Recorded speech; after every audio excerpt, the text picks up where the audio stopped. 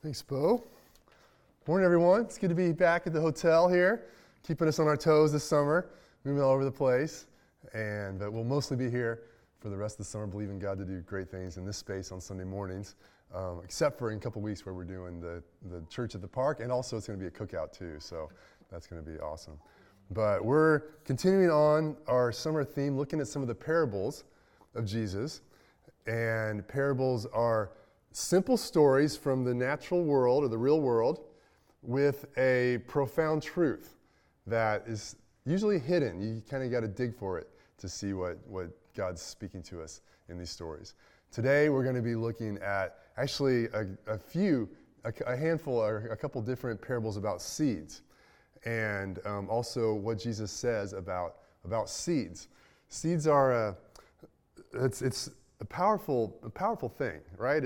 We're coming to the end of spring officially, beginning of summer, and I've got 2 huge maple trees in my backyard, and every spring they get the helicopter seed pods. Some of you know what I'm talking about. And just last year it was just really loaded, but every year it's loaded with these seed pods. And it's kind of fun. Our kids have always liked watching them fall down. But I know, man, seeds, they're going to fill my gutters. And also, there are going to be hundreds of little saplings all over my yard for the next couple months. And it's crazy, the power of a seed. I have literally, every day now, between my house and our ministry house, there's at least a couple different little weeds or little trees that I'm pulling. Just like, oh, there's 10 there in that little flower bed, and we missed those, and so we pull those. And it's just like this tiny little seed, but in that is life. In there is the potential to create something so much more. I was on a walk with my daughter Amzie a couple nights ago through our neighborhood, and we were we went down a different street than we usually go down, and we were noticing different trees. And we're kind of, oh yeah, that's an oak. What's that? Oh, that's a ginkgo. I actually had to ask the owner of the house what that was. But we thought like some just beautiful, massive trees. There were a ton of oak trees on the street. And to think that every one of those trees started with a seed. And so a seed has great potential. But the potential doesn't get realized automatically, right? Like there are plenty of seeds that like someone pulls that tree up and it doesn't happen. Or they found like seeds in the Pharaoh's tombs that are thousands of years old, and they were in a jar for thousands of years. And because of how they were, where they were at, it's cool, but they never sprouted. They never grew into what they could become because of that. Some of those they've actually taken thousands of years later and planted them, and they still worked. Like, think about that. There's this ancient, hundreds, thousands of year old seed, and it still has the potential to do something if it's invested in the right way. So Jesus talked a lot about seeds. And I want to encourage us that as we look at these to see that it's not, some of us, if it's familiar, like, okay, I've heard some of this before, but there's real power in seeing how the kingdom of God, the word of God, God's truths they come to us in seed form. And what we do with it matters. I don't usually do this, but I'm pretty much stealing this message from one that I ran across recently. Some of us are familiar with the ministry of Discipling Nations Alliance and Coram Deo. It's now called, and there's a Worldview School, and we've used some of their resources. But one of the founders of Coram Deo, Bob Moffat, he developed this message about seed projects and looking at what Jesus teaches about seeds and how we can implement that, how he designs us, how God intends us to take that into the world and see something dynamic happen. And Bob Moffat told the story that in Kampala, Uganda, so some of you have been to Uganda, it's kind of cool. Kampala is the capital city, and like a lot of places, the police there are notorious for their corruption. There's just kind of like it's known that, yeah, we got police, but, corruption is rampant. Bribery is just kind of how things get done around here. If you really want protection, you got to pay somebody, and it's not, there's this huge problem of corruption. And there was this little church in Uganda, and there were a couple people in the church that just were burdened by this issue in their community. And they said, it shouldn't be this way. That's not how God intended it to be. The police, we need police, but it's corruption, bribery, it's messing things up. But, they kind of came to the realization that it wasn't just something for them to complain about, but that God would want them to make a difference. And these 7 ladies in this church got together and they organized a police force appreciation day. Not what you would expect to do with the corrupt police, right? But they just you know what? We're going to throw a day to honor and appreciate the police. The Bible says to respect and honor your leaders, and that's not always good leaders. So we're going to do something to sow a positive seed to make a difference. And they organized this whole day. There was food, there was music, there were a couple talks about just the importance of a good police force in the community and the importance of justice in the community and what God's Word had to say about that. And people came, and these 7 ladies pulled off this day. And the police came, and they were so touched by what happened that not only were they thankful and encouraged, but their hearts were provoked. And they're like, you know what? We need to be more like what they're talking about here. And they actually, after the day ended, they asked the church if they would host an ethics class for their cadets moving forward. So, isn't that powerful? They're just man, here's a problem. We can complain about it. We can think, well, there's nothing you can do. I mean, this is entrenched in the culture, and how many years has this been going on? But 7 ladies said, we're going to do something. And it planted a seed that began to transform the lives and transform their community. That's the idea, and Bob Moffat talks about seed projects, where these principles of seeds apply to our individual lives and also to projects that we do that we're called to do as the church. So really our Eisenhower Summer School, this is a seed project for us. This is something similar to these ladies. We're you know what? There's 70 kids, or 150 kids in this school that have had trauma in their background. And you know what? God's changed our lives, and they need help. And, we're just going to come have some volunteers and come alongside the school and make connections and believe God to make a difference.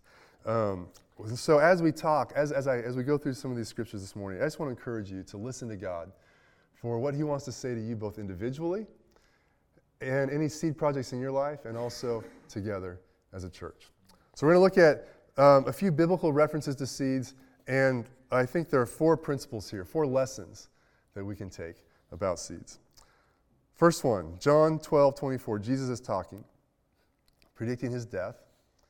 And He says this. He says, unless a seed falls to the ground and dies, it remains alone. But if it dies, it bears much fruit. So Jesus describes, and He's describing His own life, He's describing the death that He's going to undertake to bring salvation to us and to the world. And the lesson is that, or the description is a seed falling to the ground and going to the ground. And the lesson is that fruit requires sacrifice. Fruit requires sacrifice. We all want fruit. We all want a harvest. But the way God set it up in the world, and especially in His kingdom, is that fruit requires sacrifice. Often, when we think about that, the fruit of our salvation came at the sacrifice of Jesus, giving His life for us. And that was the greatest sacrifice ever, for sure. And really, the greater the fruit that comes from someone's life, there's this correlation, the greater the sacrifice. So you see people that have a lot of fruit in their life, you can be pretty sure there was a high level of sacrifice involved in their life as well. Sacrifice is giving up something that you would have used for yourself and instead using it for the benefit of others. Wow, this fly's getting me. Another sign of spring and summer here. Attack of the flies. But sacrifice, taking something that you would like to use for yourself, but you give it for others instead. And really, this is the way of the kingdom. But a lot of times we're like, hey, if I just had more time, if I just had more money, if I had more resources, if I had like everything I wanted or needed, then I would sacrifice or then I would give to others. But God, He always asks us to take what we have before we have everything that we want or even everything that we need, and to trust it with Him, to die to our own self-interest, to let our self-interest and our desire go into the ground and be given for others. And from that comes incredible fruit. You think about the people that have impacted your life the most. I'm pretty sure you could see like, wow, starting with your mom, likely. Well, there was a lot of sacrifice involved. And from that came real fruit. So fruit requires sacrifice. That's the first one. We're going to go through these pretty quick, I think. Second one, familiar scripture, Matthew 13. Jesus tells this parable. He says, the kingdom of heaven is like a grain of mustard seed that a man took and sowed in his field. It's the smallest. Everybody say smallest. It's the smallest of all seeds. But when it's grown, it's larger than all the garden plants and becomes a tree, so that the birds of the air come and make nests in its branches. Okay, so this is a well-loved parable. Jesus says this mustard seed is this tiny little seed. You got it in your Dijon mustard. There, you see that little seed? It's tiny, but if you plant it, it becomes this tree. It has to be planted, it has to be sown, but if you plant it, it becomes a tree that grows from this tiny beginning into something so much bigger. And not only is it big, but the point of that bigness or whatever is that it becomes a home, it becomes a place where others can be taken care of, where others can be blessed, where others can find a home. That's what the kingdom of God is like. So there's the description, the mustard seed. So the lesson to focus on today is that nothing is too small or insignificant. Nothing is too small or insignificant. That's maybe a good reminder for us today on a day when we've got a lot of people gone and it's summer and it can feel small and insignificant here in this room. Like, man, you know what? Nothing's too small or insignificant. Those 7 ladies in Kampala, man, it looked small and insignificant. But they did something that produced something so big. Nothing's too small or insignificant to give to God for Him to multiply and produce fruit out of. So we may be like, man, I don't want to make the sacrifice that big, but we may be like, man, I don't have much. It's too small. It doesn't seem like what I have is worth doing anything with. But that's how it works with God. That's how His word comes to us. It's small, or the gifts He's given to us, they may seem small. But if we sow them, if we trust them to God, then He will do something big through those. So, I think God wants us to really encourage us with that today. I know so often I look at my life and it feels like, man, I feel small. I feel like, man, my talents feel real small. My bank account, it feels pretty small. Sometimes, this isn't true, but sometimes my circle of friends feels pretty small. My church, it can feel small. Manhattan can feel small. It's like it all can seem so insignificant. But God wants us to see that, man, no, don't think of it like that. Think of it, if you trust me with it, my kingdom is in that. If you will trust me and invest it, I will do something really significant with that. So don't be discouraged. All right. Nothing's too small or insignificant. How you guys doing? All right. Just another lesson here, John 4. Jesus is talking, and He says this, John 4:37 and 38. For here the saying holds true. One sows, and another reaps. I sent you to reap that for which you did not labor. Others have labored, and you have entered into their labor. So Jesus is describing the agricultural process of sowing and reaping, and He says it's a team project. A lot of times one person sows the seed, but then another person reaps. The lesson here is that each task is vitally important. Each task is vitally important. it's easy for us to think like, what I do isn't that important, or like this area is more important than that. We all like to harvest. It's not so much fun to plow. But if nobody plows, then there's no harvest. And so much, anything of significance, it's like that. A church is sure like that. I mean, even this summer, it's this Sunday. It's great that Zeb and Ian got up early and helped set up this room. And our worship team got up early and practiced singing. And then, whatever tech people figured out our sound issues. Like, they did it. I don't know how. But, man, that sure was vitally important because I didn't want to hear myself sing any louder than I was. It's good to hear everybody. For sure, like with what we're doing at Eisenhower this summer, man, that's so true. Like, there's going to be a place for administrative help. There's going to be a place for getting kids from the buses into the classroom. There's going to be a place for people in the resource room, like just dealing with the most knuckleheaded of these kids and like getting in their life.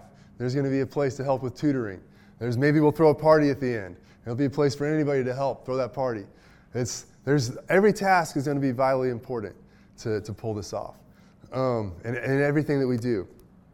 And so, it's important to see that like, okay, God, what's my part on this team?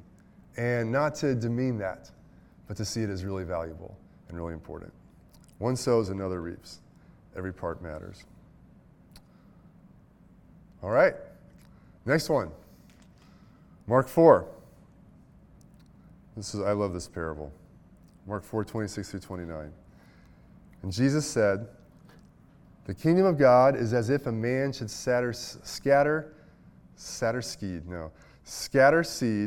on the ground." So a man's scattering seed. He sleeps and rises night and day, and the seed sprouts and grows. He knows not how. I love that. That the farmer, like, he scatters the seed on the ground. That's his part. And that's important. That's got to happen. But then this mysterious process happens, which is incredible. I mean, sometimes it's overnight that there was nothing there, and now there's this sapling 4 inches tall that just like sprouted. Or in a dandelion's case, it's 14 inches tall. And you're like, wait, that wasn't there.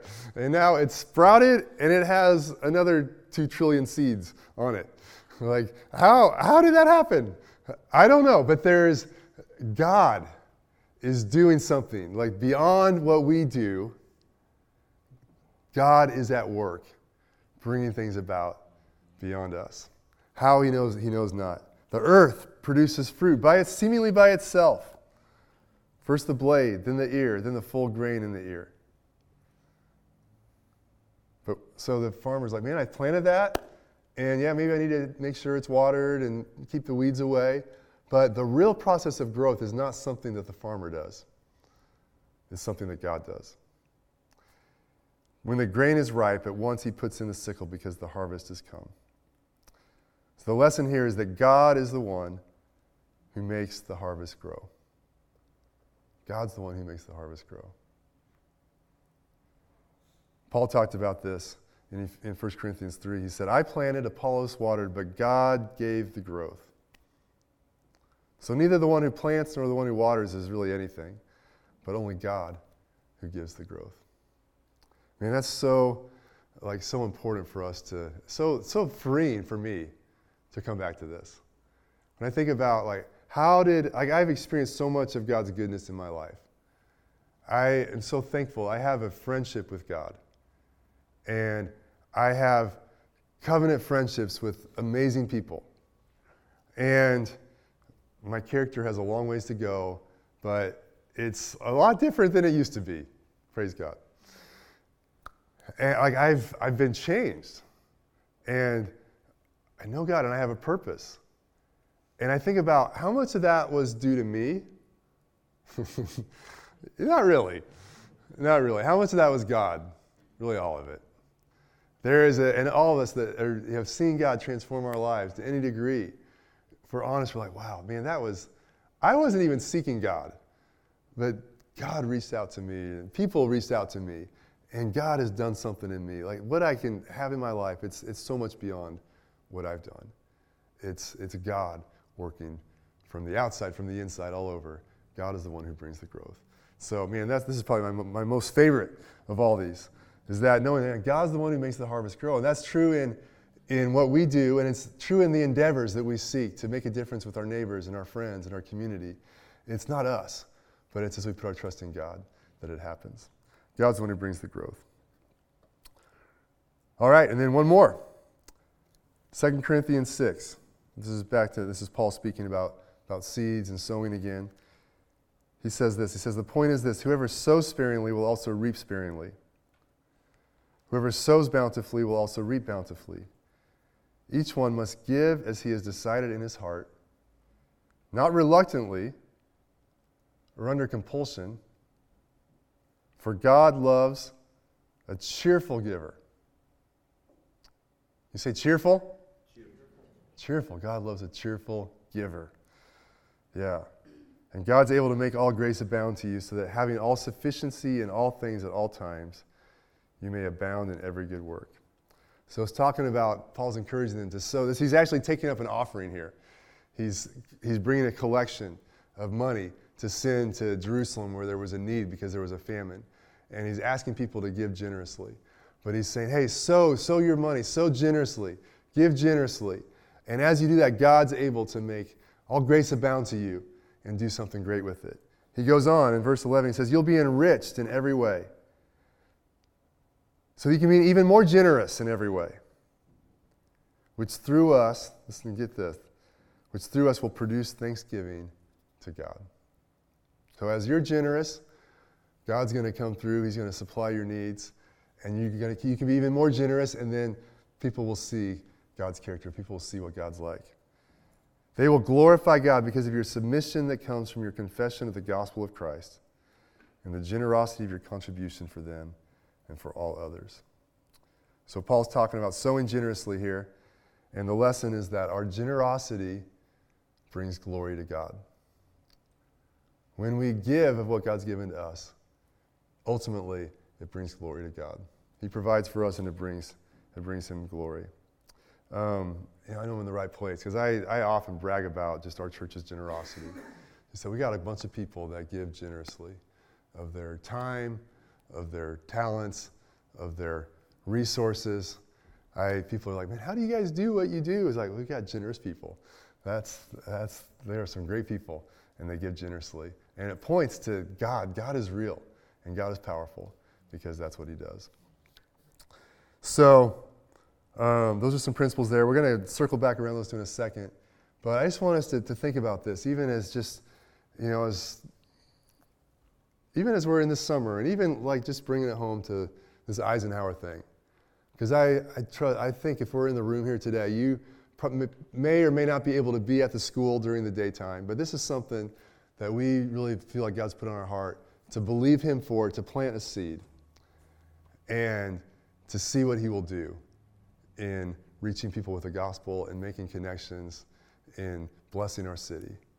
And this is a seed project that we're doing as a church. I know there may be other things for you individually to apply from this, but this is something we're going to be doing together over this summer. And I love what Coram Deo says about, they define this idea of a seed project. A seed project is a small, short-term ministry by believers. It's done with our resources to demonstrate God's love to those outside the faith community. Okay? It's done with our resources by believers, short-term, small, but sowing a seed, seeing what God does in that endeavor. So there are 4 parts. It's small, it's short-term, so doing it is doable, it's achievable. There are local resources. It demonstrates God's love to people outside the church. And, it may lead to experiencing God come through and growing, and even getting confidence for bigger activities down the road. I think that's what I'm expecting, that we're going to do something this summer, and then God's going to build on it and do bigger things down the road. so often, I love how this works. I told you a couple weeks ago, last week I talked about how I'd been at a conference in Nashville, the Turning Point Faith Conference. And I had the privilege of, one of the themes there, just talking about how the gospel needs to impact our culture all over the place. And one of the big encouragements was in the area of education, and how it's so important that as believers that we are responsible as families and as churches, that we are taking our God-given responsibility to educate our children and raise them up.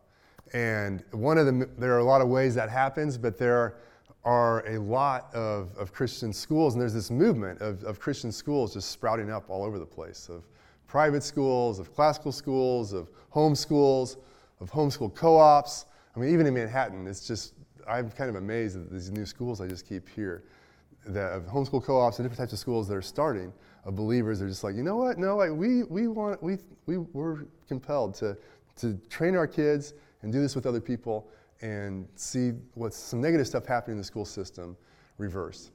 And I had the privilege of sitting at a table with these two ladies that Turning Point has this whole branch, the Turning Point Academy, where they're providing resources for these schools all over the country and helping schools start and providing free curriculum, actually. And I was sitting next to these two ladies that lead this endeavor, Turning Point Academy. And they were about my age. And so I was getting their story, and one of them was like, yeah, I became a Christian after college. I was in Chicago. And I just had this sense of like, man, I need to teach my own kids. And one of them was a teacher, and one of them was not, by training. And this lady, they both just like started homeschooling their kids. And then this one, like, she didn't even know what she was doing, but she started a co-op. And it started a school in Chicago that's been going now for 20 years. And there have just been slews of kids that have gone through this school and been educated just because she was a mom who's like, I need to do something. And I think God's put this on my heart, and I'm going to do it. And she did it. And now this other lady, kind of the same story, and now they're equipping teachers and parents as educators all over the country in an incredible way because they just took that seed and invested it, and God did something big from it. So that's the way God works. When we look at the world, and we look at the problems in the world, it can seem so daunting, right?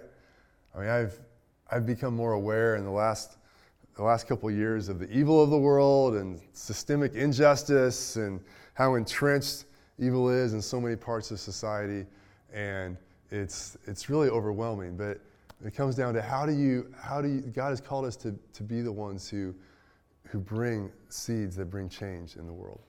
And how does that happen? Well, it's like the old, how do you eat an elephant? One bite at a time. Like, you just one bite after another, and real change happens in little bite-sized chunks like that. Don't think too much about eating an elephant, because I don't know what that, I imagine it being raw. That's not good. But you can cook it. Eat an elephant one bite at a time. How do you take a long journey? One step at a time. One step, and then another, and then another, and then another, and it builds. It's so often we see like who God uses. It's like the story of the feeding of the 5,000. And Jesus told his disciples, hey, you feed the crowd. And the disciples were like, we don't have enough money for that. He said, well, what do you have? Like, well, there's a boy here who's got 5 loaves of bread and 2 fish. Well, bring those to me. Bring what you got to me. And they brought him to Jesus, and he took it, and he blessed it, and multiplied it, and fed the crowd there. That's what God does with us. He asks, hey, what do you have? All right, bring it to me. Trust me. I'll do something. So we're going to take a minute and just, at your tables, just talk about this. So basically, 2 questions. Can you talk about which seed principle is the most encouraging for you today? Is it fruit requires sacrifice? Nothing's too small or insignificant. Each task is equally important. God's the one who brings the harvest. Or our generosity brings glory to God. Which of these is, man, that's what I needed to hear today. That's what I think I need to focus on. That's what is applicable for my life. And then next question is, hey, are there any seed ideas germinating in you? Any seed project ideas germinating in you of how God wants you to take this and run with this as part of a seed project? So we'll take like 7 or 8 minutes at your table and just talk through those. And then we'll wrap it up. Ready?